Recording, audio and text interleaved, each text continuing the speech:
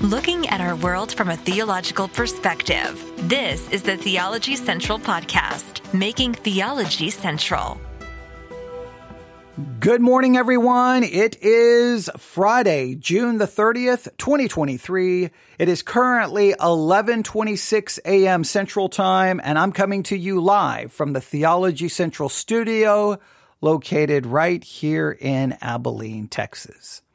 I almost stopped myself from saying where I'm coming to you live from. I was going to say I'm coming to you live from an undisclosed location 6 miles below the surface of the earth. Can you go 6 miles below?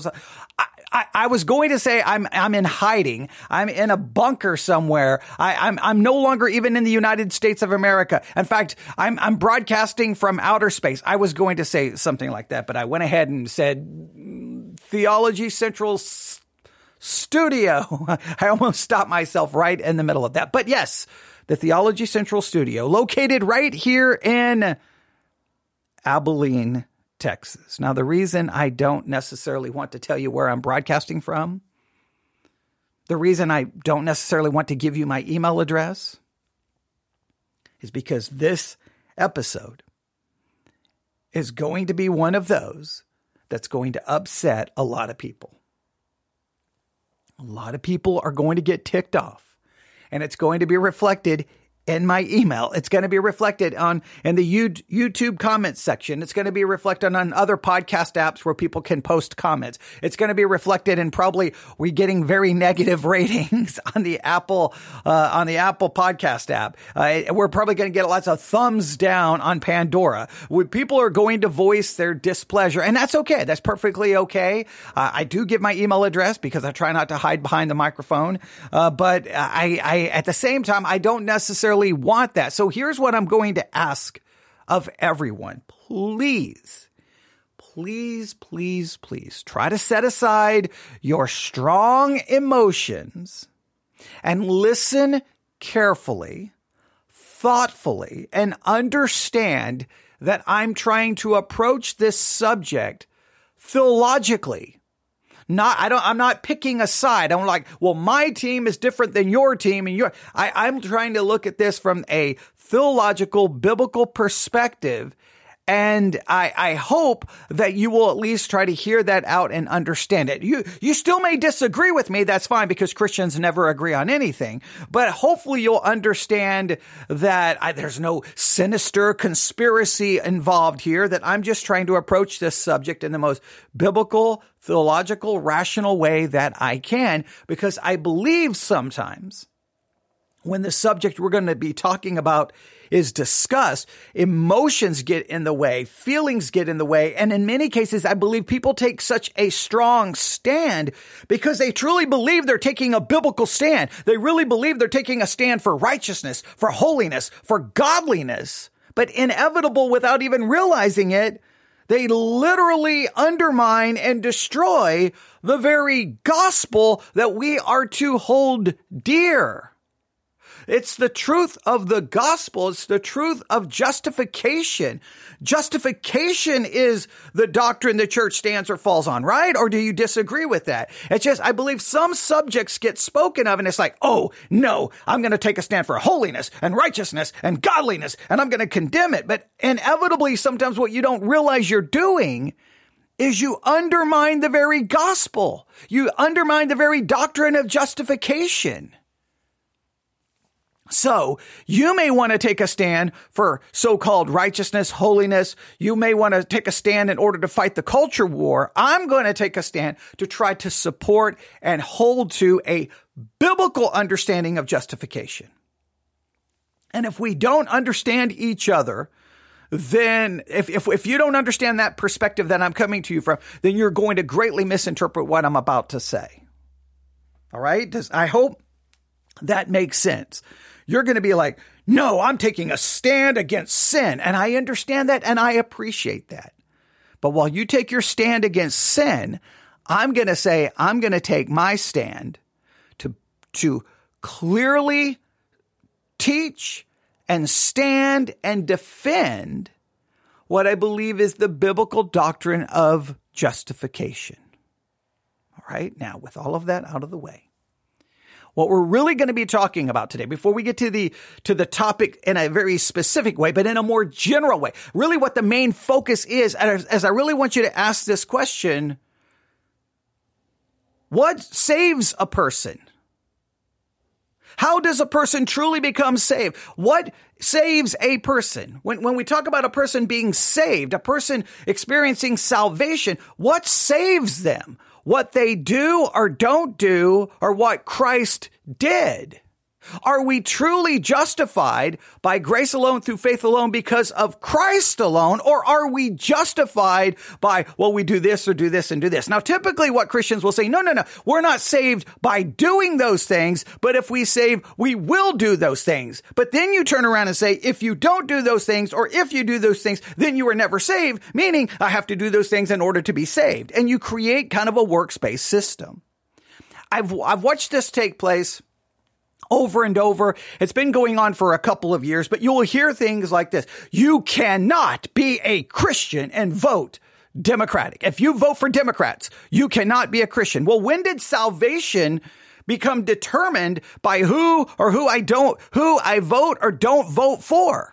How can you say that my salvation has anything to do with who I vote for? Now, you could say, well, I believe your salvation should impact who you vote for. Fine, but you can't turn around and say, they vote for a Democrat, they can't be saved. Where in the Bible is salvation determined by who you vote for? Now, I got no problem saying, well, wait a minute. If you take the truths of Scripture, I think it should lead this direction. That's okay. But you can't say those who vote Democratic are not saved. That's a whole different, you're attacking the doctrine of justification. Some will say you cannot support abortion and be saved. Well, once again, are we saved by our faith in Jesus Christ, or are we saved by what we believe about cultural issues or political issues? Because it's almost like, hey, this is how do I become saved? Sirs, what must I do to be saved? Well, what you must do to be saved is, number 1, never vote for a Democrat. Number 2, do not support abortion. Number 3, don't do this. Number 4, support, and we have all of these things. Now, what we will say is, no. We're not saying you have to do that to be saved. But we're saying if you don't do that, or if you do that, then you were never saved. But it's the same thing. You're just talking in circles. What must you do to be saved? I believe salvation is by faith alone, trusting in Jesus Christ. Now, I hope that once I become saved and I begin studying and reading the Bible, it will have a profound impact on how I think and what I do. But I know I don't care who you are as a Christian. You may be voting right. You may not support the wrong things, but guess what? There's still plenty of sin in your life. So why is it voting Democrat would be the thing that would prove that you're not saved, and not all of the other things in your life that should prove that you're not saved? Because God's law demands perfection internally and externally. I mean, if you're going to point that out as proof of not being saved, I can point out 50 other things that should prove that you're not saved. Be holy as God is holy. Are you holy as God is holy? No, you're not. Not practically. Therefore, then I guess you're not saved. Oh, no, it doesn't mean that. It doesn't mean that we have to be perfect. God's law demands perfection. What must a person do to be saved? So I have seen you can't vote Democrat. I've seen you cannot support abortion. And of course, a big one is that you cannot in any way, shape, or form be a homosexual. You cannot have homosexual desires. You cannot have that your entire sexual preference of someone of the same sex. You cannot do that. Obviously, you cannot engage in same-sex relationships, because if you are, you cannot be saved.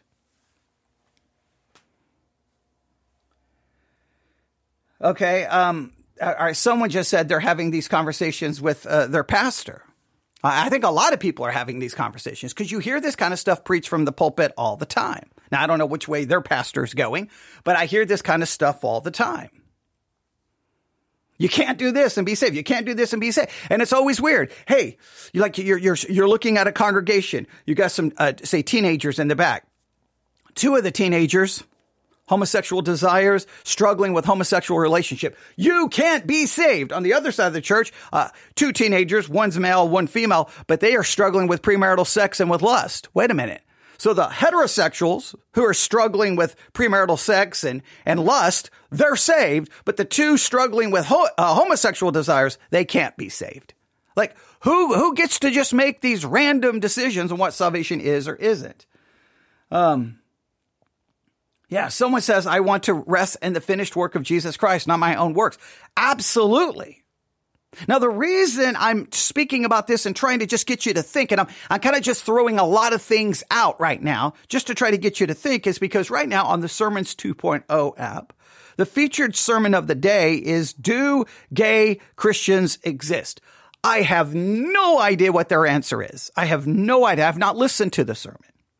But what I want to do is I'm going to use the sermon mainly to just have this broader conversation about how is a person saved. I feel like the church is losing that answer. How is a person saved? We always say, well, to believe in Jesus, but then we turn around and go, but, wait. Okay, I know you believed in Jesus. I know you're trusting in him alone for salvation. I know you're acknowledging yourself as a sinner and you're trusting in his imputed righteousness. Congratulations. But wait, however, okay, we've got to talk. Now, if you do this, you're not, if you vote for Democrats, you can't be saved. If you support abortion, you can't be saved. If you're struggling with homosexuality, you can't be saved. If you do this, you can't be saved. If you go to a drag show, you can't be saved. And just go on and on and on. You just, if you watch Disney, you can't be saved. Who knows? If you don't vote for Trump, you can't be, we start adding all of these additional things to determine who is saved and who is not saved. And none of those things are here in Scripture. Now, some people will try to find some tests in Scripture and say, well, it applies here, but sooner or later, your salvation becomes a works-based system. And one of the reasons I'm so sensitive to this is because many of you know, I got tired of hearing non-Catholic pastors bash Catholicism because I felt in many cases they weren't being honest or truthful. So I decided to enroll in a Catholic university to pursue a degree in theology from a Catholic university, just to add to my other degrees in theological studies. And it was there where I was kind of confronted. Hey, you guys bash Catholicism as being a works-based system. You guys are just as works-based as we are. You just try to play a little game of semantics. Hey, you don't have to do this in order to be saved, but if you don't do this, then you were never saved, meaning you have to do it in order to be saved. You just make it's just as much works-based. And I was like, well, there's a little bit of truth to that. So started me, really, really trying to understand justification from a non-Catholic perspective, right? Catholicism, justification is based off an infused righteousness. From the Reformation, the more Protestant view is that we are saved by an imputed righteousness. It's a clear distinction between infused and imputed. Well, imputed means God, I put my faith in Christ, and in all of his righteousness, all of his obedience is imputed to me. So I am saved not by anything I do, don't do. I'm not saved by any of that. That has no bearing on my salvation because my salvation is based off an imputed righteousness that I obtain by faith, not by works. And it's imputed, meaning it's just, I'm declared to be something that I am not. I'm declared to be something that I will never be in this life. I'm declared to be holy, perfect, obedient, and all of that. By faith alone. That is justification. And so that we come along and say, but if you don't do this and do this, you never justified. Well, wait a minute. You're trying to now judge me having imputed righteousness accredited to my account based on what I do and don't do. You can't judge imputed righteousness by practical actions. You cannot do that. That destroys the very definition of imputed righteousness. It's imputed. And not only that, just think about it. What we say is when you believe in Jesus, all your sins have been washed away by his blood. All of your sins have been paid for. Well, then you can't come on and go, but if you do this and do this, that's sinful. Therefore, you are not saved. All of those sins were paid for. So how can you use sins that have been paid for and covered in the blood to prove that somehow I'm not saved? And then how can you take my practical failures and then use that to then say I don't have imputed righteousness? It literally destroys the doctrine of justification. So we're going to use this sermon in a minute to I'm just going to let him go whichever direction he goes. I'm not here to criticize. I'm not here to really even analyze. I'm here to just say, here's his perspective. And I'm guessing, I think I'm about 99% certain he's going to go in a way different direction than I am. That gives you, the listener, the chance to hear two different perspectives. But I'm going to use it mainly to go, wait a minute, does that impact the doctrine of justification? I'm not here to criticize them. I just want to use, I'm like, hey, this is awesome. And not only that, I want to hear the perspective because it may challenge me. Remember, whenever I do a sermon review, I don't listen to it first. So I've seen the sermon, I hit play to make sure it was loud enough, and that's it. And I don't know which direction it's going to go, but it should be fun. It should be interesting. It should be beneficial for everyone involved. And I'm more than willing to change my perspective. I'm more than willing. But I believe before we can do anything, and I know I've raised lots of questions, but I'm just trying to get you to think. I want you to see that these issues, everyone wants to talk about the homosexual issue or the, vote Democrat issue or whatever the cultural issue is.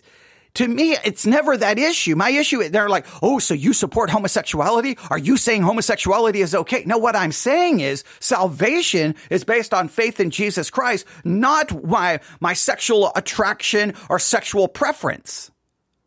And I know this, that if you condemn homosexuals for their struggle with homosexuality, then you got to condemn all the heterosexuals for all the lust and pornography and adultery and fornication and on and on and on and on and on and on. But you got two kids in the youth group, two teenagers. They're involved in all kinds of porn, lust, who knows what they're doing, but they're saved because they're heterosexual. But over here, hey, those two are homosexuals. Well, they can't be saved. According to whom?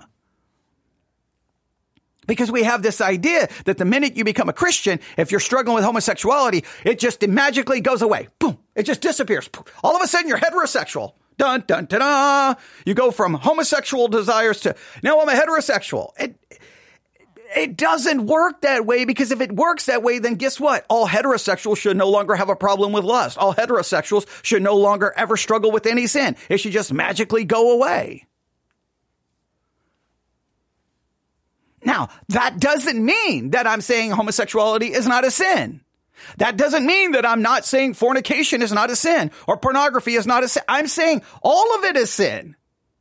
But as Christians, those of us who have put their faith in Jesus Christ, we all sin continually in some way, shape, or form. That doesn't excuse it.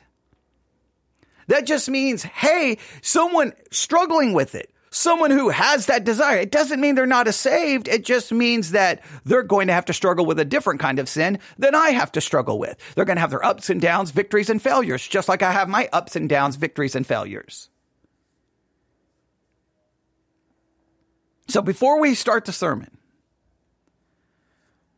I'm looking at chapter 11 of the London Baptist Confession of Faith.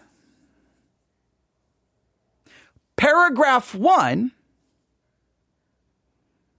in chapter 11 of the London Baptist Confession of Faith, which the chapter is entitled Justification. Paragraph 1 begins this way. Here we go. Those God effectually calls, he also freely justifies. God is the one doing the justification, not us. He does this not by infusing righteousness into them, but by pardoning their sins and accounting and accepting them as righteous. Now, I want you to hear this. God is the one doing this, not us. It's not something I do or don't do. He does this he doesn't infuse righteousness into me, but he pardons my sins and accounts and accepts me as righteous. He doesn't infuse any righteousness into me. He accounts me righteous. He accepts me as righteous. He does this for Christ's sake alone. The only reason this happens is because of Christ. Christ is holy. Christ is perfect. Christ is righteousness. Christ is righteous. Now that is imputed or accredited to me. I'm accepted as Christ because of faith. Hang on, now listen. He does this for Christ's sake alone, not for anything produced in them or done by them. This has nothing to do with what is produced in me or done by me, because imputed righteousness doesn't do anything in me. It's imputed. That's the whole point. It's imputed. It does nothing in me. It just declares me to be something I am not. It takes a rebel, a sinner, and declares them to be perfect and holy even though they are not. And we know in practice that we are not. He does not impute faith itself, the act of believing, or any other gospel obedience to them as righteousness. Instead, he imputes Christ's active obedience to the whole law and passive obedience in his death as their whole and only righteousness by faith. This faith is not self-generated. It is the gift of God. That's chapter 11 of the London Baptist Confession of Faith, paragraph 1. That is what I am going to defend. That is what I'm going to take my stand on. You may want to argue and fight. No, we got to take a stand against this, and we got to fight this, and we got to stand for righteousness and holiness. Stand for righteousness, stand for holiness, fight for that. But if in so doing, you destroy the doctrine of justification, and you start throwing people out of the body of Christ because they do this or don't do this or don't do this or vote this way or do this or do that or do that, you're destroying a salvation that is by grace alone, through faith alone, because of Christ alone. You can't say, you're not saved if you vote for a Democrat. You're not saved if you support abortion. You're not saved if you can't do that. All right, someone just said, I love that. I'm declared something I am not. Justified, right? Righteous. Okay, someone said they're going to read that chapter. Yes, everyone should read the London Baptist Confession of Faith.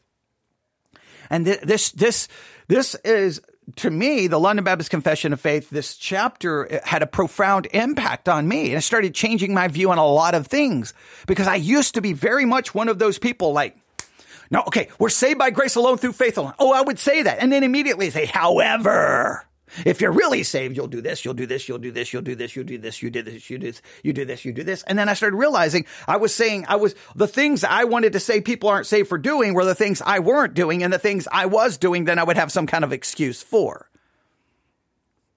But immediately I'm undermining the doctrine of justification. Now, some people try to find a way to make these two work. Hey, I know I believe in justification by an imputed righteousness, but I'm going to demand that you do this and don't do this and do this. And if you don't do that, you were never saved. Well, you're again judging imputed righteousness based off what people do or don't do. You can't judge imputed righteousness that way.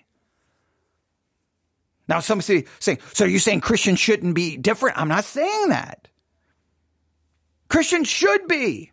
Christians should pursue holiness. Christians should pursue righteousness. We should.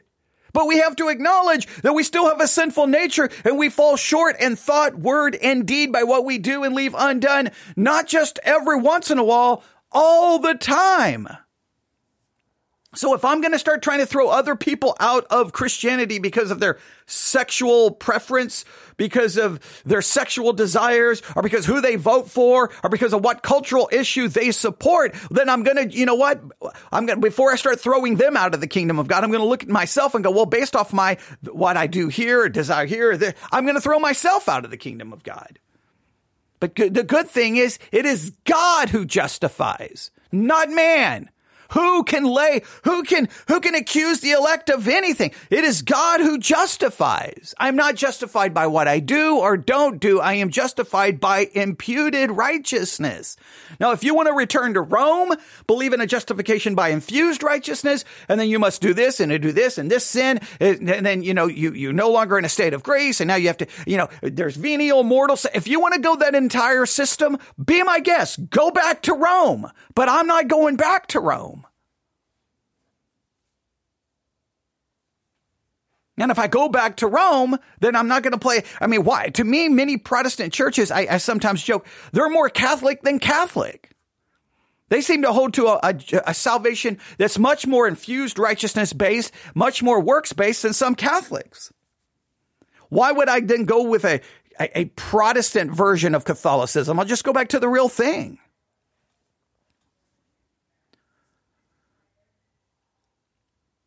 All right, now we spent 25 minutes just setting this up. But I want you to see, that's the issue here. The issue is not really the sermon. The sermon is, I just want to have something kind of as a sounding board to hear a different perspective, possibly. To hear a different perspective. So, again, the sermon is called, Do Gay Christians Exist? Question mark. I'm assuming they're going to answer in a very resounding no. Gay Christians do not exist. That's what I'm thinking. Maybe I'm wrong. But ultimately, I don't care how they answer it. They're just here to put forth a perspective so that I can continue to restate over and over and over justification by imputed, not infused righteousness, justification by grace alone through faith alone, a justification where I'm declared to be something that I am not, and that I never will be until glorification. That's what I'm going to try to defend. I have no idea where this is going to go, but again, the sermon is located on the Sermons 2.0 app or the Sermon Audio website. Look for Featured Sermon of the Day. Do Gay Christians Exist? You should listen to it. I would strongly recommend you listen to it. Hear their perspective. I'm not even here to necessarily fight with their perspective. I just want to use whatever perspective they provide as an opportunity for then us to have this deeper conversation. Like, some people want to argue homosexuality. I want to argue justification, right? That's what I want to protect. All right, let's see where this goes. If you have a Bible with you this morning, turn with me to Romans 1. And we shall start with the 16th verse. Romans 1, verse 16. For I am not ashamed of the gospel of Christ, for it is the power of God unto salvation to everyone that believeth, to the Jew first and also to the Greek. For therein is the righteousness of God revealed from faith to faith, as it is written, the just shall live by faith. For the wrath of God is revealed from heaven against all ungodliness and unrighteousness of men, who hold the truth in unrighteousness. Because that which may be known of God is manifest in them, for God hath showed it to them. For the invisible things of him from the creation of the world are clearly seen, being understood by the things that are made, even his eternal power and Godhead, so that they are without excuse.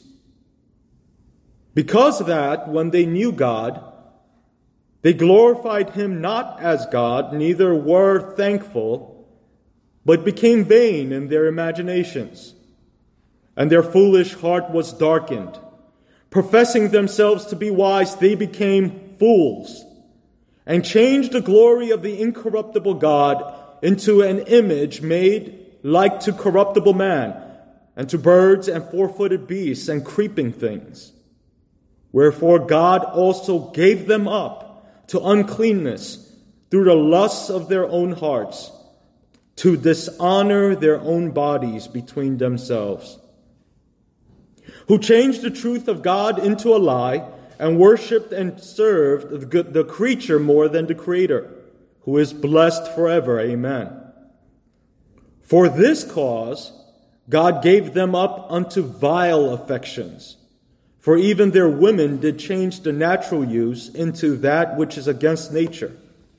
And likewise also the men, leaving the natural use of the woman, burned in their lust one toward another, men working with men that which is unseemly, and receiving in themselves that recompense of their error which was meet. And even as they did not like to retain God in their knowledge, God gave them up to a reprobate mind, to do those things which are not convenient, being filled with all unrighteousness, fornication, wickedness, covetousness, maliciousness, full of envy, murder, debate, deceit, malignity, whisperers, backbiters, haters of God, despiteful, proud, boasters, inventors of evil things, disobedient to parents, without understanding, covenant breakers, without natural affection, implacable, unmerciful, who knowing the judgment of God, that they which commit such things are worthy of death, not only do the same, but have pleasure in them that do them. Amen. And that is the Word of God. Within the United States Code, Title 10 uniquely lays out for us the role of our armed forces. It provides for us the... What? Okay, all right. He just read Romans, and now we're talking about a code outlining the role of our armed forces. I'm getting really nervous really quick, okay? That was the strangest, weirdest transition. Hey, we just read Romans chapter 1, verses 16 to basically 32, and now we're going to talk about the role of the United States military. I just wasn't expecting that. I will just point out, well, I'm not even going to point anything out from the text. Just know that I've worked through Romans chapter 1, verse by verse. We were working on the book of Romans. We made it to chapter 10. Then we took a detour on law and gospel, and then that kind of got disrupted. So we need to get back to law and gospel, then get back to Romans. But you can listen to everything I preached on Romans chapter 1 and this famous section where there's always so much controversy. And for some weird reason, I'm not saying he's going to do this, but sermon after sermon after sermon, Romans chapter 1, verses 16 to 32 becomes all about homosexuality, even though we seem to sometimes forget. Fornication is mentioned, wickedness is mentioned, covetousness is mentioned, maliciousness is mentioned, envy is mentioned, murder, debate, deceit, malignity, whispers, backbiters, haters of God, despiteful, proud, boasters, inventors of evil things, disobedient to parents, covenant breakers, without natural affection, implacable, and unmerciful. All of that is listed as well. But what gets the attention is homosexuality. And when we typically what happens is it says, who knowing the judgment of God, that they which commit such things are worthy of death. Please note, who commit such things. All of those things. Who is worthy of death? Sin makes us worthy of death. All sin makes us worthy of death. All sin. The wages of sin is death. Right? Sin. What do we always say? Why is there death? Because of sin. We're all worthy of death because we're all sinners, right? That's a very important principle, because when you go to the Old Testament and God tells Israel to go in and kill every man, woman, boy, girl, and child, from a human perspective, it's horrific, it's horrible, and I never can understand it. From a theological perspective, all I can do is, well, God can have people wiped out because they all deserve death, because they're all sinners. They're guilty in Adam, and they're all sinners because of a sinful nature. Remember, we're sinners not because we sin. We sin because we are sinners by nature, by our very being. Every one of us is worthy of death. I always find sermons that sometimes go to this passage where they start yelling and screaming that homosexuals are worthy of death. Well, we all deserve death. Now, I'm not saying he's going there, but I just have to point some of those things out. I just don't know why this just turned into a discussion about the United States military, but I'm assuming he's using the United States military as some kind of illustration, I'm assuming. Let's see where this goes. The legal basis for the roles, organization, and missions of each of the military services, as well as the United States Department of Defense. All of you seated here today in worship might be surprised to know that Section 8221 of Title 10 in the United States Code has the following explicit expectation. Quote, the commanders of vessels and naval activities to which chaplains are attached shall cause divine service to be performed on Sunday whenever the weather and other circumstances allow it to be done. And it is earnestly recommended to all officers, seamen, and others in the naval service diligently to attend at every performance of the worship of Almighty God. End quote. That's amazing, isn't it? Granted, that specifically is for the Navy, but it still amazes me that the worship of Almighty God is actually prescribed into United States Code. Furthermore, the code goes on to protect chaplains to preach freely according to the tenets of their faith with the following statute. Quote, an officer in the chaplain corps may conduct public worship according to the manner and forms of the church of which he is a member. End quote. Now, as an officer in the Army's chaplain corps, why is that relevant to me? It's relevant because my passage this morning is Romans 1. If you know anything about the Bible, then you will know that Romans 1 clearly declares homosexuality to be sin. Okay. All right. Now I see what he's doing. Okay. So, because I guess he's a chaplain in the United States Army, then he's reading these codes to say, hey, therefore, I can preach whatever is true to the tenets of my faith, no matter how controversial it is. And we all know Romans 1 condemns homosexuality. Now, I would just say, we all know that Romans chapter 1 condemns sin, including homosexuality. Romans 1 condemns, in fact, Romans 1, if you can kind of go Romans 1, 2, and 3, condemns all of us.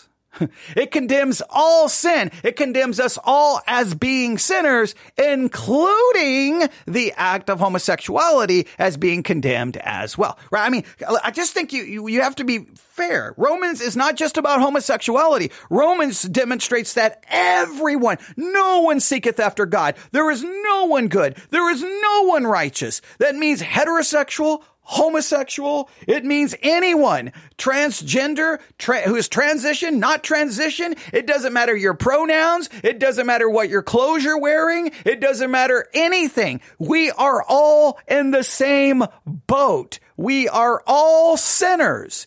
Your sexuality, your sexual preference, your gender identity, it is irrelevant. We're all in the same boat, guilty before our holy God. And the solution to that problem isn't to use different pronouns. It isn't to change your sexual preference. The solution is, I'm a sinner, God is holy, and his solution was his son, Jesus Christ, who came, died to pay for all of my sins, and by placing my faith in him, his perfection is imputed to me, and I'm now declared to be something that I will not be, cannot be, will never be until glorification. The solution is that.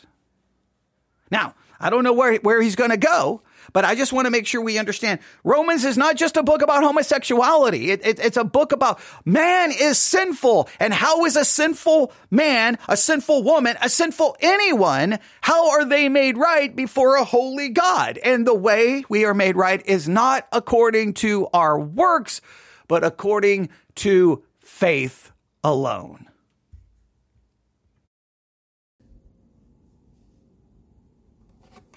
That declaration in today's America stirs up great animosity. In some American circles today, Romans 1 is even wrongfully categorized as hate speech.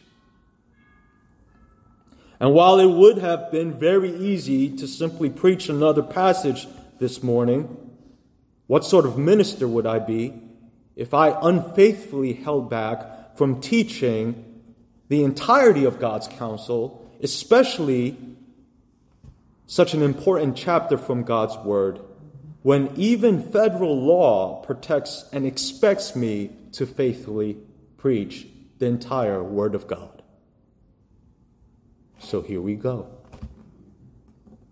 Last Sunday, while I was driving by 2nd Avenue North, not too far from the City University of Seattle, I saw a large edifice for the First United Methodist Church. And flying outside the church were two flags. One was the plain flag with one word, justice, on it, while the other was the colorful flag of the homosexual movement. And while such sights are sadly no longer shocking, it did grieve my heart to the point that I did ask myself, how in the world did we end up here? How is it that a church is now flying the gay flag? Now, I'm going to have a different, I don't know how he's going to answer this question. I'm going to answer the question probably in a different way. My perspective, when I see a United Methodist Church or any very liberal denomination, right? Very liberal denomination, they end up flying the justice flag and the pride flag or any other flag. They end up doing that. And listen, not because of culture, but because those denominations and those churches abandoned historical biblical Christianity years ago. Years ago, they walked away. They started questioning the inspiration of Scripture. They started questioning the infallibility of Scripture. They started questioning things like the deity of Christ and salvation by the substitutionary sacrifice of Jesus Christ. And they started questioning the virgin birth and the incarnation. And they started questioning this. And they started questioning, well, I don't know if the miracles are probably not real. They're myths. And maybe the creation account is actually just an ancient Hebrew myth of creation. And they begin to call into question so much. They basically threw out historical biblical Christianity. Well, once you throw out historical biblical Christianity, then it becomes a free-for-all. I believe those liberal, that's why whenever I criticize the church, I rarely criticize the liberal, you can call it woke, progressive church, because I believe those stopped being churches 30 years ago. They were walking away from historical biblical Christianity 30 years ago. They don't have any biblical Christianity left. So like they're already gone in my estimation, right? Like why people even stayed in those denominations don't make any sense to me in the first place. The denomination was gone. I remember my Lutheran pastor, way back. This is in the 80s. Well, first of all, I went to an Evangelical Lutheran Church of America. It was the first Lutheran church I went. That was so whacked and liberal, and it was a total train wreck. Like, I don't even know what it was. Then I went to Missouri Synod, much more conservative, much more theological. Okay. And I'm very grateful for the time there. But even my pastor there was warning me of Lutheran seminaries and how liberal and how they deny this and deny this and deny this. And I'm like, what in the world is going on? Then why stay a part of it? That was my view. But so I believe it was the moving away from biblical Christianity. And then guess what? If you don't have biblical Christianity, well, then you're not going to be worrying about theology and exposition of Scripture. No, you're going to have to replace all of that with something else. Well, what do you replace it with? Well, social issues, a form of humanism, about being good people and we're going to try to fix the world through our efforts. It's not going to be so much a salvation gospel exposition of Scripture theological. It's going to be much more a social club, a social group that cares about social issues, but tries to do so and still trying to maintain, well, Jesus said, love your neighbor. They're going to still maintain some of the ethics found within Christianity, but they've already undermined and thrown out the theology behind it.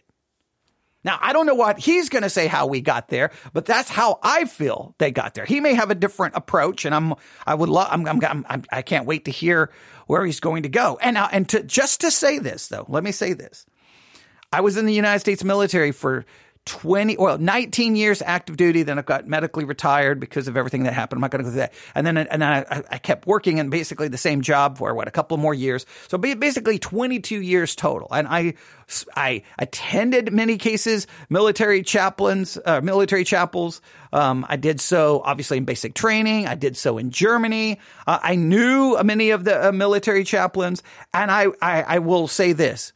Hey, that's awesome that a military chaplain is willing to stand up and preach the word of God and not skip a passage and not worried about who he may or may not offend. So I got nothing but respect for that, because military chaplaincy, there's clearly some pressure about what you preach and don't preach, and you got to be kind of quote unquote ecumenical and try to get along. Like there's a lot of issues of the military chaplaincy that I would have major problems with. I would have major issues with, and find myself, I don't think I could do a lot of what they do, because a lot of times people ask me, well, why don't you become a chaplain? Why don't you become a chaplain? And I'm like, I don't know if I could exist in that world. I don't think I could. But I've definitely met at least one very godly, biblically minded chaplain. But most of the cases, they was like, what in the world are they even, like, what is even happening here? So that's awesome that he's there and he's willing to preach the word of God. Now, again, I would just want to make sure that when we look at Romans, that we don't turn it into the homosexual chapter, right? No, Romans 1, 2, and 3 is making sure we are all sinners. And then the hope is in what? Well, God does through Christ Jesus. But we'll see where he's going to go. Let's listen to his explanation on how we end up with a church with a pride flag in front of it. Well, I'm assuming it's a United Methodist Church. Again, just go look at the downfall of the United Methodist denomination years ago. This has been coming a long time ago. All right, here we go. Our flags have great significance. Everyone knows that. Just look at the flags of our fathers. Look at Iwo Jima. Symbolically and literally, that church in Seattle has been conquered. According to USA Today, the United Methodist Church is the largest mainline Protestant denomination with over 6.2 million members in the United States.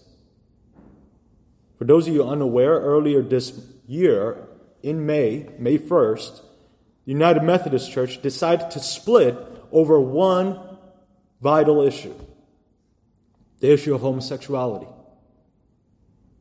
Those in favor of permitting homosexual affections, acts, and marriages stayed in the UMC, while those holding to Romans 1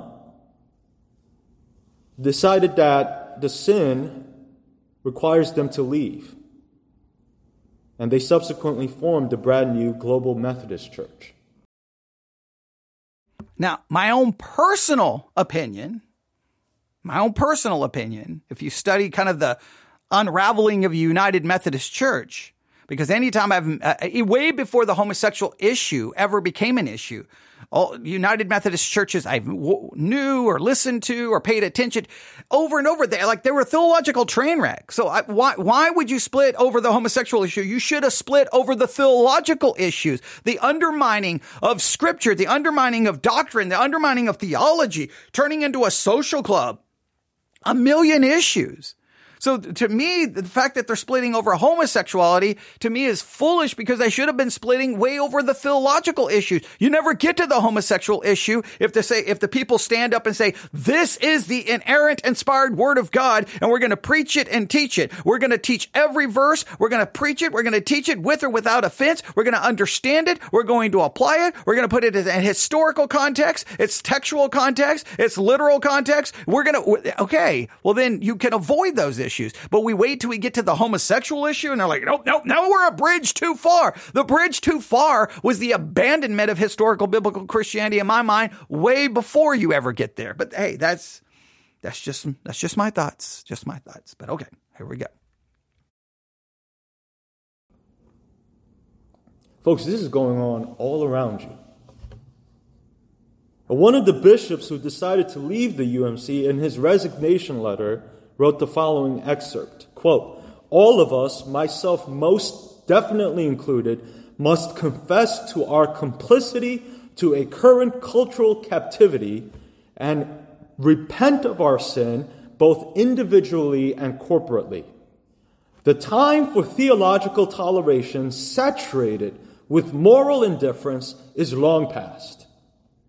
The reality before us is of a diseased Christianity of both the left and right that must be countered by rediscovering radical allegiance to Christ, recognizing the reality of the battle we are in, and reclaiming core Christian orthodoxy," end quote. It's a battle. Those are very strong words by a man who had spent so many years doing ministry within the United Methodist Church, a fellow clergy member. Was he right? Are ministers complicit for intentionally not preaching Romans 1? Are Christian churches saturated with theological falsehoods and moral indifference? By embracing homosexuality, have churches lost the embrace of Christ? Now, just while he was talking there, I missed a little bit of that. I was looking something up. 1976. Harold Linsell in 1976 testified the following. Are you ready? I quote, "It is not unfair to allege that among denominations like Episcopal, United Methodist, United Presbyterian, United Church of Christ, the Lutheran Church in America, and the Presbyterian Church USA, there is not a single theological seminary that takes a stand in favor of biblical infallibility." Harold Linsell, Battle for the Bible, Zondervan, 1976, page 145. So in 1976, it was already being saying, hey, within the United Methodist Church, there's not a seminary that takes a stand in favor of biblical infallibility. Well, once you throw out biblical infallibility, once you throw out that the Bible's the inerrant, inspired word of God, once you undermine the scriptures, then it's a free-for-all. So United Methodist churches should have been leaving the denomination way before we get to 2022, 2021, 2020, 2023 over the issue of homosexuality. That's 1976. That's just one book. I've got an entire article here about basically this entire article and its pages, The Modernistic Attack on the Bible in These Last Days, which was published in 2009. And it goes through the entire history of modernism and how it began to attack the Bible. And we could go back, we could go through a long history of these issues. But you can go back and see the undermining of biblical theology and biblical doctrine by the United Methodists. Why did the churches not leave then? Again, now you can say, well, I know a good United Methodist church, but if the denomination is corrupt, leave the denomination. All right, but that's okay. So I just want to make sure you realize, once again, we can make the focus becomes homosexuality when I always believe the issues are deeper than that. But let's continue. And perhaps the big question I challenge each of you to ask yourselves this morning is this. Is American Christianity diseased with a false and unorthodox gospel? Wow. Okay. I'm going to do this. Really quick. That is a very awesome question. So I'm going to do this.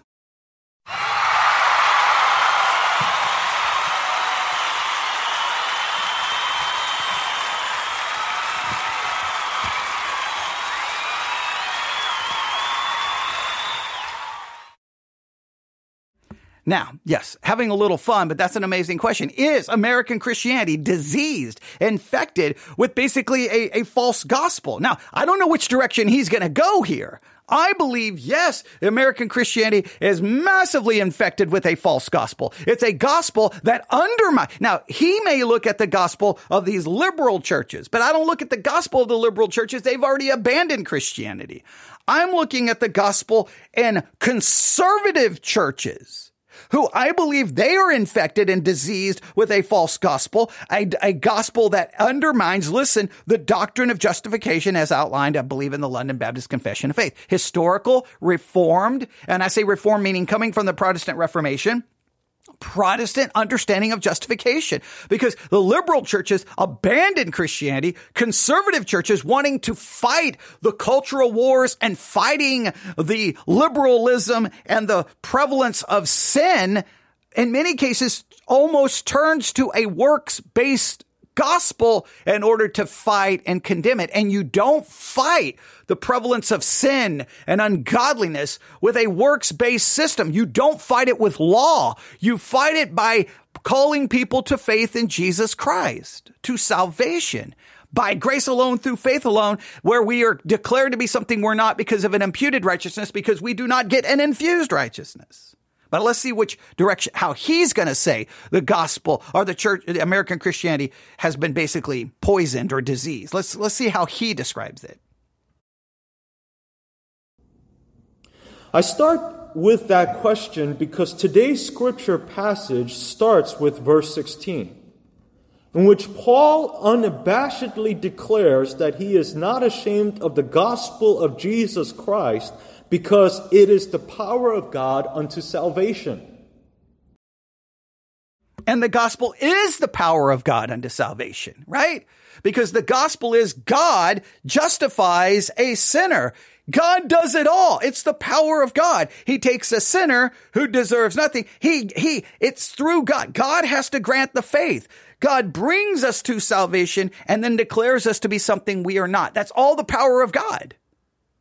Now, is he going to understand that power in a different way? Is he going to describe the power more in an infused righteousness way, or understand that power in an imputed righteousness way? Because in an imputed righteousness way, I'm made completely perfect and holy in Christ, even though I am not. And then in verse 17, Paul goes right in to say that the righteousness of God is revealed through the gospel. And consequently, in verse 18, the wrath of God is awaiting all those who continue to live in unrighteousness, a life that is contrary to the gospel. Now, yes, we can have a long discussion about what we mean in verse 17. For therein is the righteousness of God revealed from faith to faith. As it is written, the just shall live by faith. The righteousness of God, it is revealed. It becomes to us. It's given to us by faith. By faith, I am declared to be righteous. Remember, that was Luther's whole issue. Luther's like, I've tried everything. I've tried, punishing myself, going to confession. Luther was overwhelmed with the fact that God is holy, and no matter what he did, he could never be holy. Never. And then he realized the righteousness of God is made present. It's manifest through faith. In other words, by faith, I am given a righteousness that is not mine in practice. That was the whole Protestant Reformation.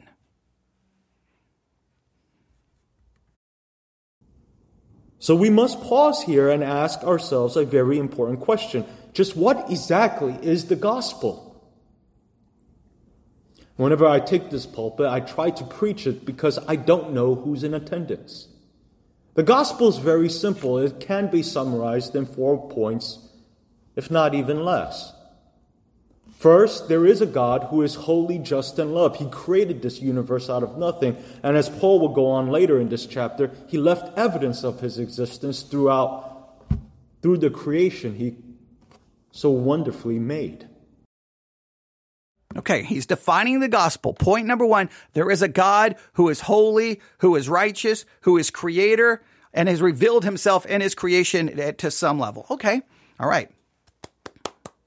Awesome. I love when there's agreement. All right. All right, now he said 4 points.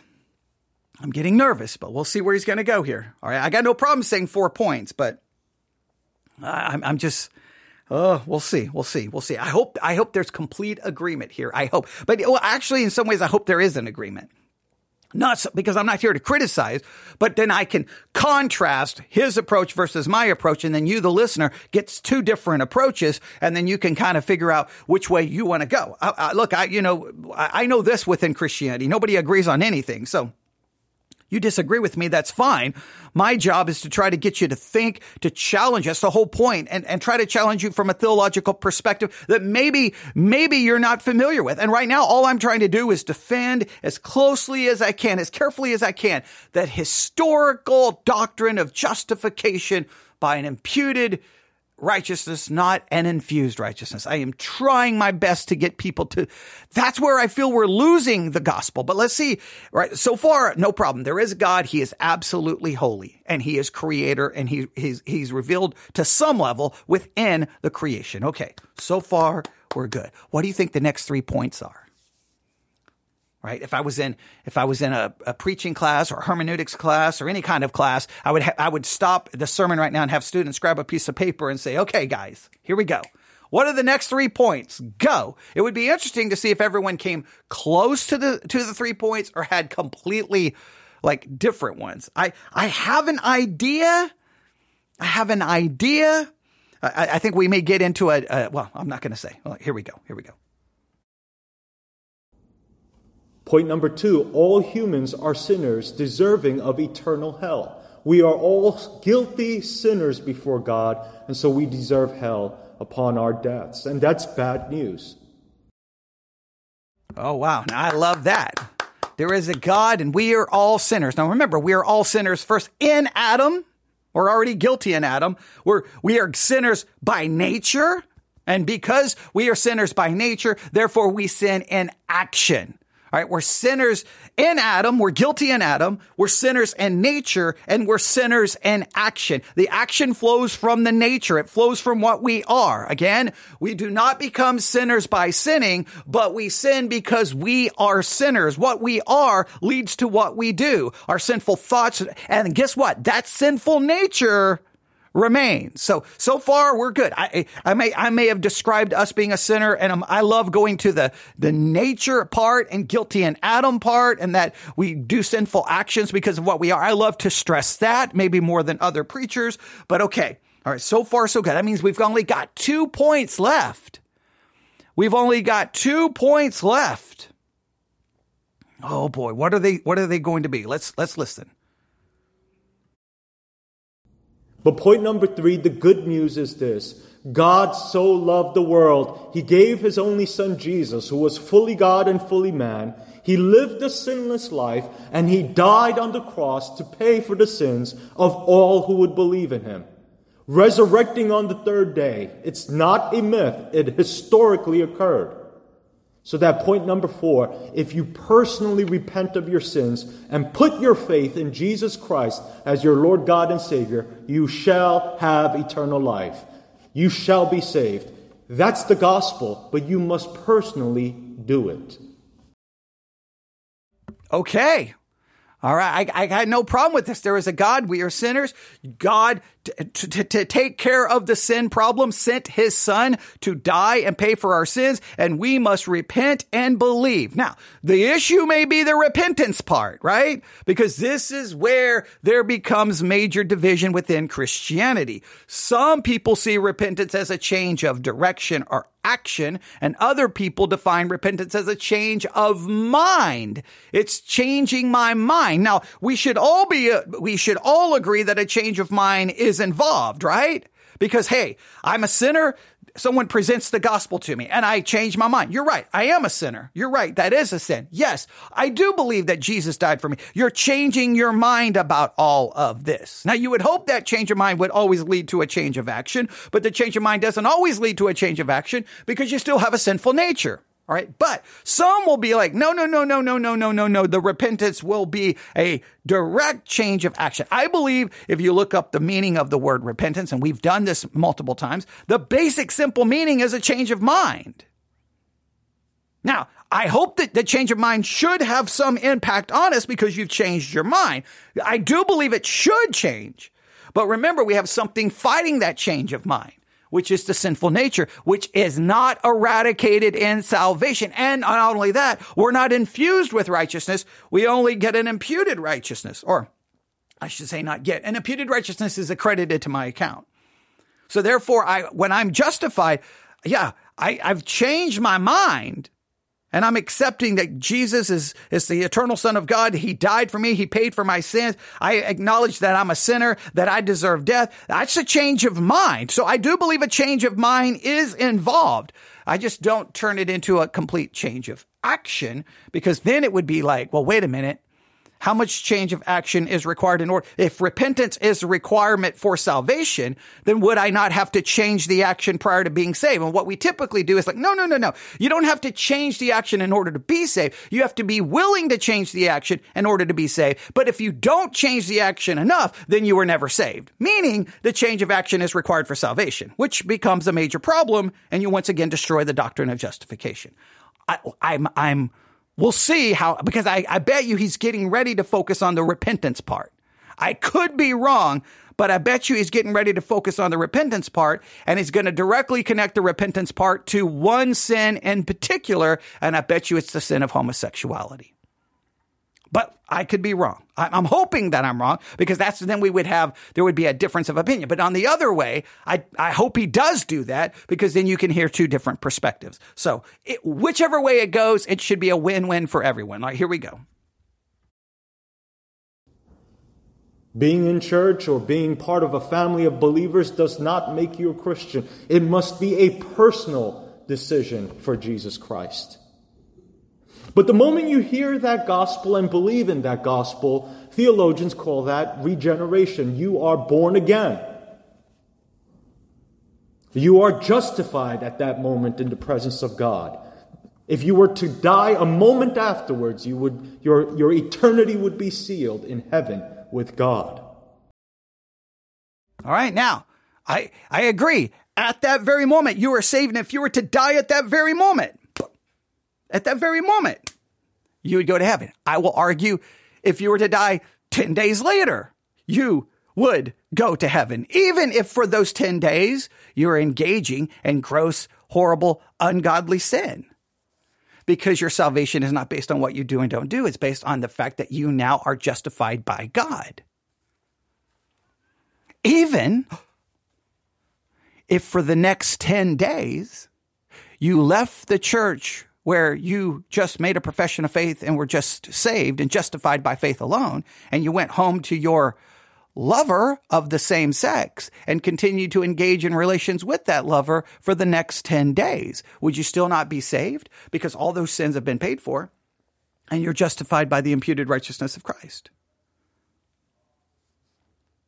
Now, some will say, absolutely not. But how many people walk out of that church heterosexual and engage in sin for those next 10 days? Even if it's not a sexual sin, they're still going to sin.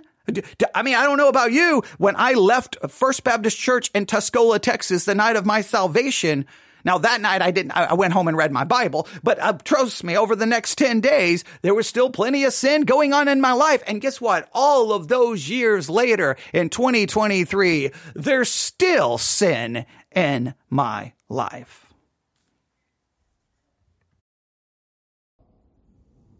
And I start with that question. I start with the question of the gospel because some of you here today might have been saved as children by simply believing in that gospel that I declared. But it segues to today's chapter because it brings to our attentions this morning a very important question. The forefront here is this second question: Is it possible for a person to be gay and be a Christian? Here we go. Is it possible for a person to be gay and a Christian? I would rephrase the question. Is it possible for a person to be a sinner and be a Christian? And it's a clear affirmative that you can be a sinner and be a Christian because we are all sinners. So if I can be a sinner and a Christian, then why can't I be gay and a Christian? Not justifying the sin, not justifying homosexuality. The issue is, can I still be a sinner and be saved? Can I be a fornicator and be saved? Can I have lust, which then makes me guilty of adultery? Can I be a backbiter, slander, not submissive to authority, a woman not being submissive to her husband, a teenager not being honoring their parent or being obedient to over and over? You can be those things and still be saved, because salvation is based off an imputed righteousness, not a practical righteousness. And no matter how good you say, well, I can still be a sinner, but I'll sin less. But you're still a sinner, okay? No matter how much you stop sinning, you will still be a sinner. And I can make it very clear. You know what I'm going to say. Love the Lord thy God with all your heart, mind, body, and soul. You're never going to pull that off. So you're going to be a violation of that scripture your entire Christian life. Love your neighbor as yourself. You're never going to pull that off. And be holy as God is holy. I'm sorry, you're in a perpetual state of sin. So if you can't be a homosexual and be saved, well, then I don't think you can be anything and be saved, because we're all sinners continually and still are supposedly saved. Is my salvation based off what I do or what Christ did? Now, what should someone do who's in those sins? We should all do what we try to do. We try to die to self. We try to put off the old man. We try to put on the new, and we battle and we fight and we struggle and we confess and we work and we pray and we look to scripture and we do our best to try to move towards godliness and in fact, fight against it, struggle against it, acknowledge the sin, acknowledge the struggle, acknowledge what's going. That's the reality of the Christian life. It's one of battle and struggle and failure and sin. At the same time, I am declared to be something that I am not: perfect, holy, and righteous. Is that possible? So the first question was, what's the gospel? The second question is it possible for a person to be gay and a Christian? According to the Bible this morning, the answer is no. A person must repent, turn from, and forsake his or her homosexual past in order to be a faithful follower of Christ.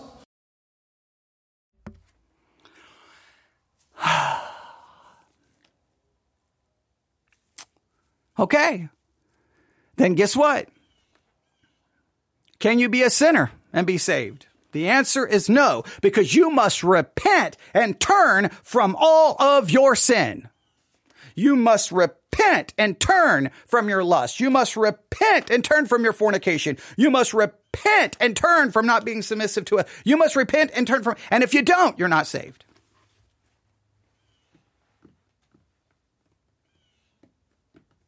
Now, he's obviously putting repentance in the terms of actual change. Now, I would say you would have to change your mind about homosexuality. You would have to change your mind about it, right? You would have to say, no, I now acknowledge it's a sin. I now know that I must struggle against it, right? It's just like, say a teenager or a young adult who becomes saved. Okay. Oh, no, well, now I know I can't be sleeping with my girlfriend. I know it's a sin. I know it's wrong. I'm acknowledging it's wrong. You think it immediately stops? I mean, what kind of foolishness do you think that's the case? Talk to a lot of teenagers who grew up in the church, right? Grew up in the church, who are Christians, and find out the things they were doing as a teenager, as a professing believer.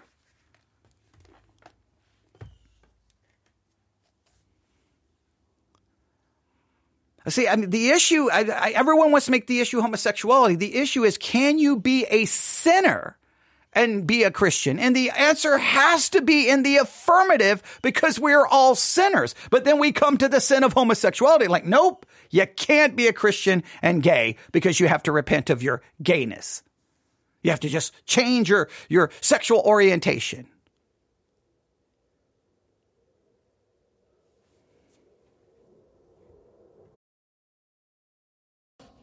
And I've said this before, repentance and faith are two sides of the same coin. You cannot faithfully follow Christ unless you first repent or turn from your sin. You either have one or the other. Now, once again, I want to make this very clear. If you define repentance as more than just a change of mind, but a change of action, I don't care the game you try to play. This is what you're saying. Hey, you would like to become a Christian? All right, you have to repent of your sin. Well, what does that mean? You got to change you got to turn from all your sin. What sin? Every sin. You got to turn from all sin. So you can't sin anymore. You got to turn from it all.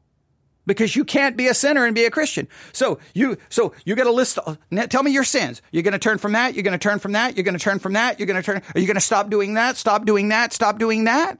Now, I got no problem saying you got to change your mind about those sins. I got no problem saying you can't be a faithful follower of Christ and do these things. That's why we're all unfaithful to some level, but God remains faithful even when we are unfaithful. Praise God, because my salvation is based on what he did. But you would literally have to preach salvation like, okay, you want to be a Christian? Great. You've got to repent from every sin. Every sin. What does that mean? You got to stop doing it. Now we'll say, well, no. You just got to be willing to turn from it. But if you're willing to turn from it, but don't turn from it, then you didn't turn from it. So if gayness is the thing you have to turn from, then you've got to put everything else in the same category. You must turn from every single sin. You must walk away from here and never commit another sin. Now, I would think what you would say is you must now change your mind about sin. You must now acknowledge that is contradictory to the lifestyle God calls me to live. I'm just saying the same standard you're going to put on gay people has to be put on quote unquote straight people or homosexuals versus heterosexuals.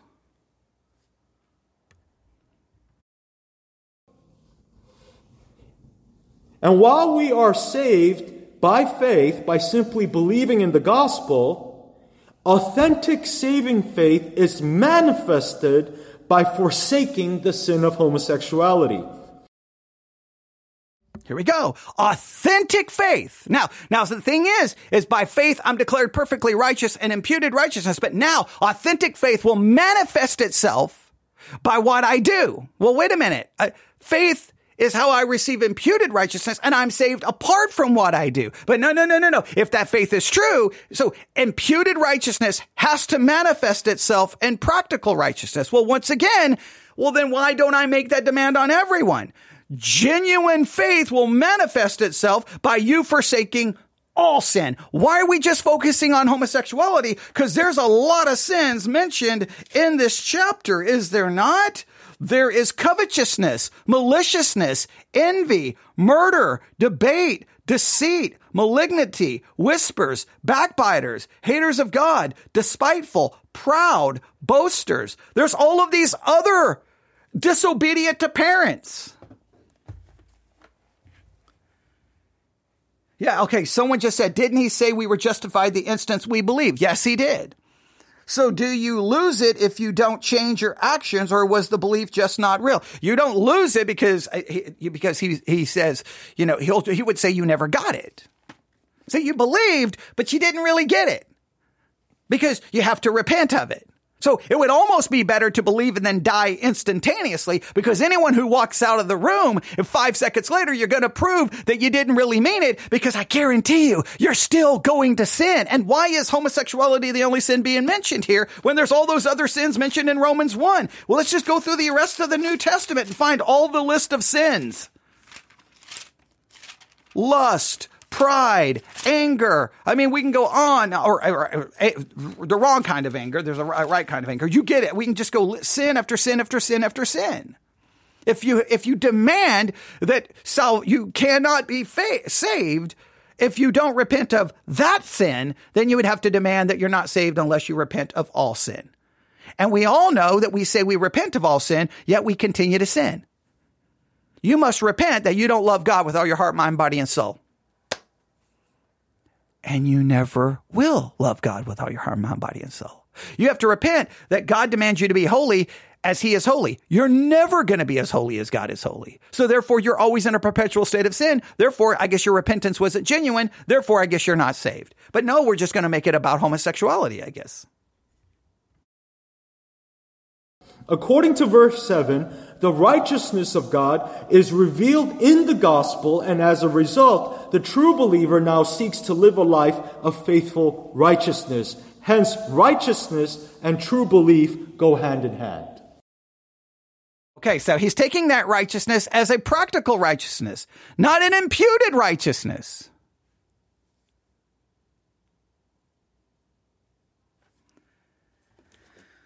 Oh, man. Okay, hang on. Hang on, give me 1 second. I know I know this is long, but that's okay. At this point,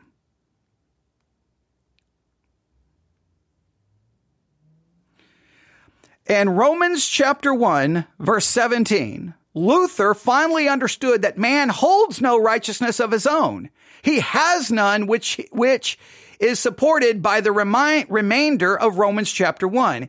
Any righteousness he may receive can only come from God, but God does indeed reveal and even grant righteousness to his creation.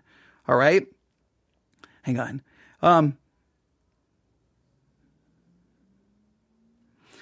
He says here in it, in Romans 1:17, in the gospel, the righteousness of God is revealed from faith to faith, as it is written, the just shall live by faith. A verse taken from the book of Habakkuk in the Old Testament. As Luther would stop short and say, what does this mean?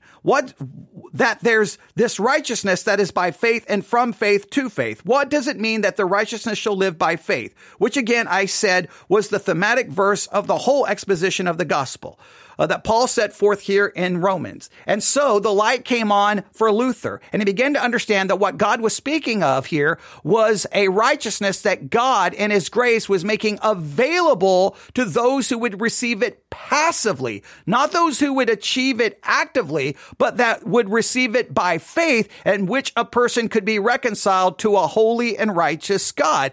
It is a imputed righteousness. He just turned it into a practical righteousness. That man is justified by a practical righteousness. Now, I know that's not what he's intending to do, but that's what he's doing.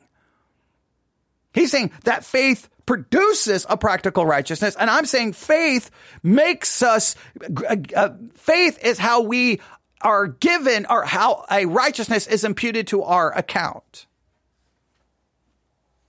All right, we're at 81 minutes. Let's see if we can wrap this up.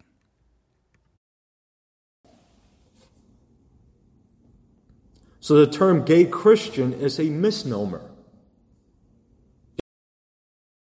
So therefore, the term sinful Christian is a misnomer.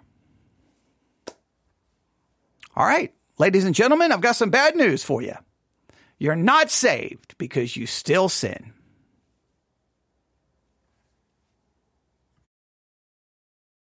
A contradiction of terms. In God's view, there is only a Christian or a non-Christian. There is no such thing as a gay Christian, just as there is no such thing as an adulterer Christian or a murderer Christian. Yes, you may have committed those sins in the past, prior to coming to Christ, but no more. Wow. Hey, you no longer commit those things when you become a Christian. No more. Christians don't commit fornication. Christians don't commit adultery. But wait a minute, if I look at a woman with lust, I've already committed adultery in my heart. I guess all Christian men no longer do that. Just a little bit more about Luther and Romans 1:17, all right? This is important. And so Luther said, and I quote, "Whoa, you mean the righteousness by which I will be saved is not mine?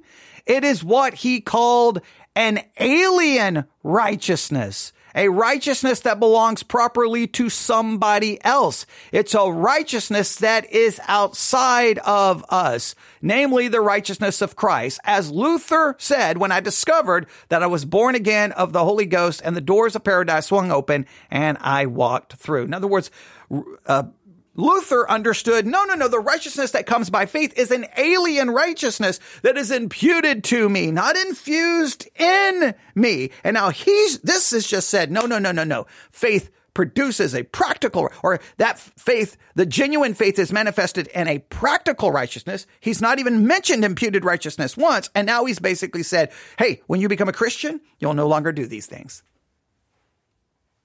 So when you become a Christian, you can't just say those things. You can't do any. You can't be prideful. So you become a Christian, you'll never be prideful again. You know that's not true. You're never going to lust again. You know that's not true. You have been washed, you have been redeemed by the blood of Jesus Christ, and so now you strive to live a life of righteousness. See that all of a sudden the switch? You'll try. No. There's no trying. You just said, I will not do those things. It's not trying, because if trying is good enough for the heterosexual, trying is good enough for the homosexual.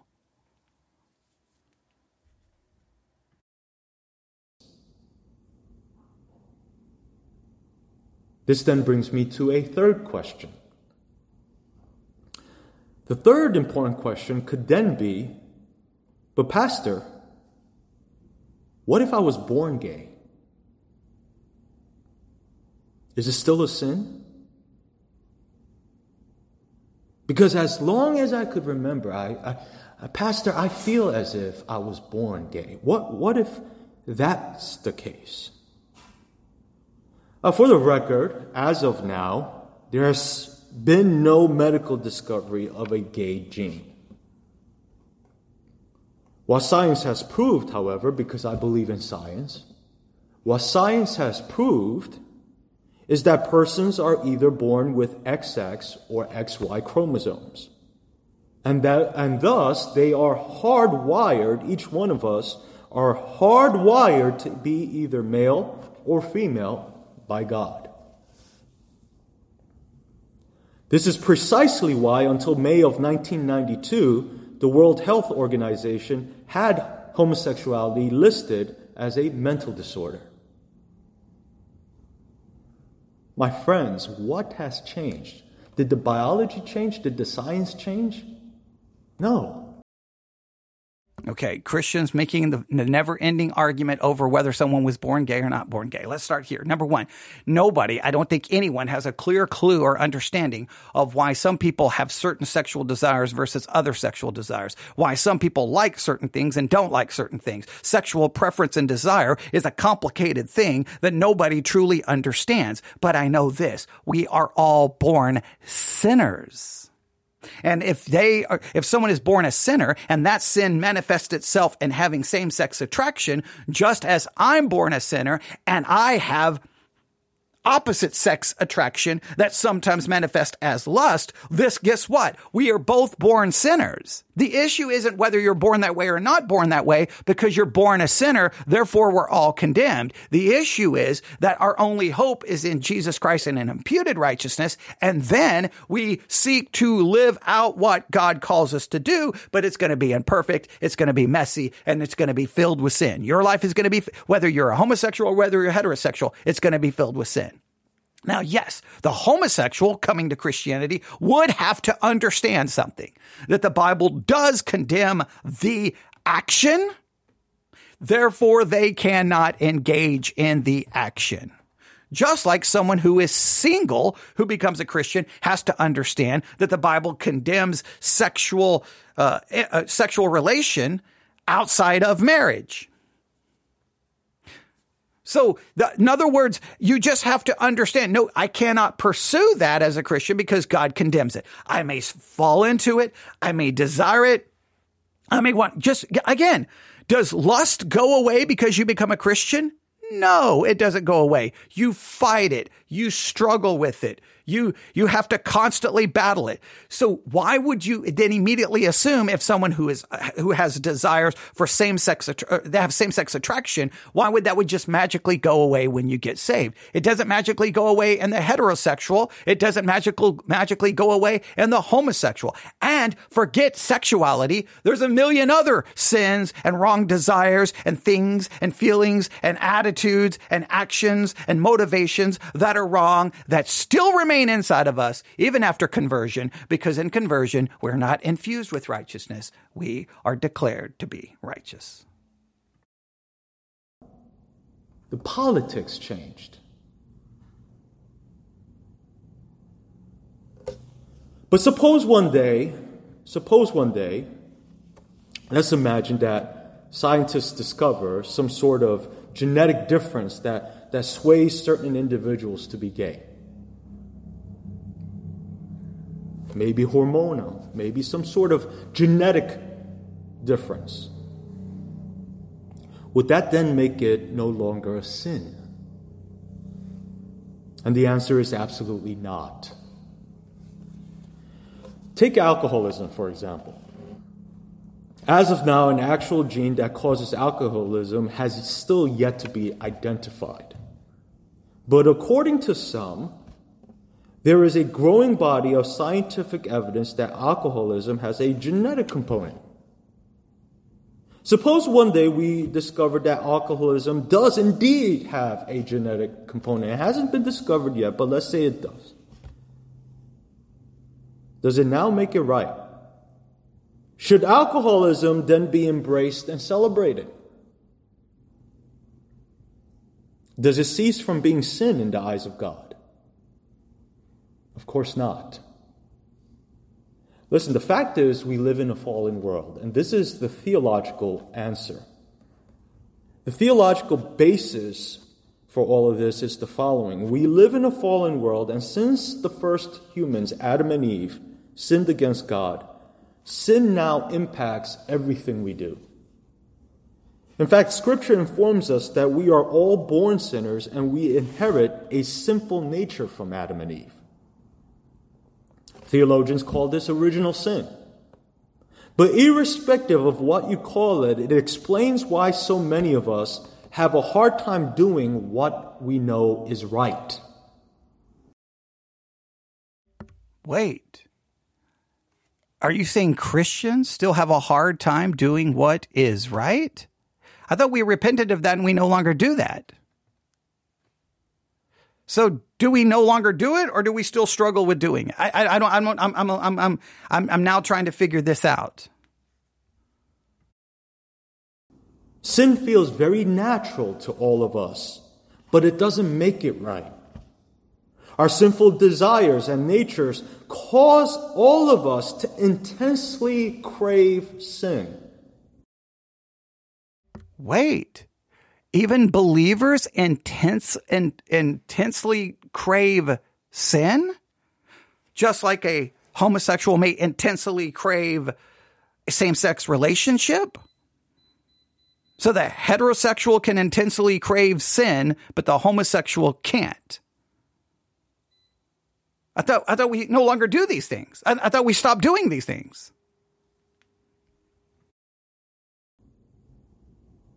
But the answer is not abdication to the impulse, but rather we defeat the power of sin through the power of the gospel. See, and then now he's turning the power of the gospel as how we defeat sin. But the power of the gospel is how we're saved from sin by declaring me to be righteous even though I am not. By accounting to me righteousness that is not mine, that is foreign, that is alien. Again, this is just basic Reformation theology coming from Luther himself from the Protestant Reformation. But we always turn the power of the gospel as basically an infused righteousness that now I can combat the sin. I'm still a sinner. That nature is going to be there. Doesn't excuse anything. Listen, friends, you still might feel the attraction, but the good news is that as a Christian, you now have the power to fight it and not succumb to it. Hallelujah. Okay, so you can still have the attraction. But you now have the power to fight it and not succumb to it. So then let's just logically proceed. All Christians, you now have the power to never sin again. If they have the power to never commit that sin, you now have the power to. So every Christian now has the power to be perfect. So there is no more excuse for your sin. None. Zero. So God did not come to declare us righteous by an imputed righteousness. Yeah, okay, someone just said, so confusing when pastors do this. Oh, absolutely it's confusing when pastors do this. It's maddening. You're like, I don't know which direction to go. So on one hand, hey, no. You've been saved. You've repented from it. You don't do those things again. No, you still desire. But no. You may desire, but you have the power to stop doing it. Well, if I have the power to stop doing it, Forget homosexuals. Just forget homosexuals now. Forget it. Every single person, you now have the power to never sin again. So in this church, here are the rules. You don't sin, period. Because if you do, it's because you want to do it, because you have the power not to do it. So in this church, we expect perfection because we all have the power to never sin again. Well, you make that your church's standard. Start with the pastor.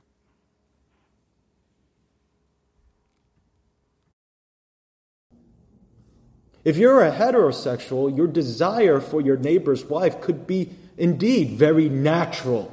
It might even feel as if you were born with such desires. It does not make it right. I completely agree. It doesn't make it right. I completely agree. Just like because everyone has a sinful nature. Nobody is saying it makes it right. What we're saying is we got to defend the doctrine of justification. And what you've turned it into is that the gospel is about making us better practically, not declaring us perfectly positionally. And then you're claiming that we can basically be perfect practically. And then you back up and say, well, I mean, it's just going to be natural to desire your neighbor's wife. It's just the natural, but we have the power to fight it. But even if we have the power to fight not doing it, the fact that I desire it makes me already guilty of it, right? If I desire my neighbor's wife, am I not guilty of adultery according to Scripture? So you would have to say, not only do I have the power not to do it, I have the power not to even desire it. Therefore, you're calling for sinless perfection.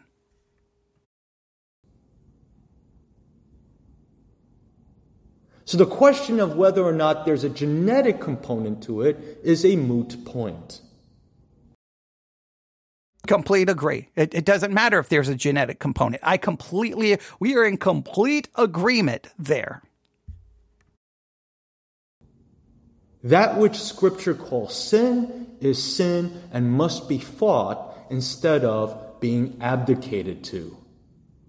And the good news this morning is that through the power of the Holy Spirit, through the blood of Jesus Christ, through the power of the gospel, you can overcome those desires. Amen? Okay, then you can stop sinning. Now, the point is, he says, overcome the desire. But if you have the desire, aren't you already guilty? See, this is almost reducing Christianity to an external moral system. Hey, as long as you don't, look, you now have the power not to do any of this externally. But Jesus came along and said, no, you got to do it right internally.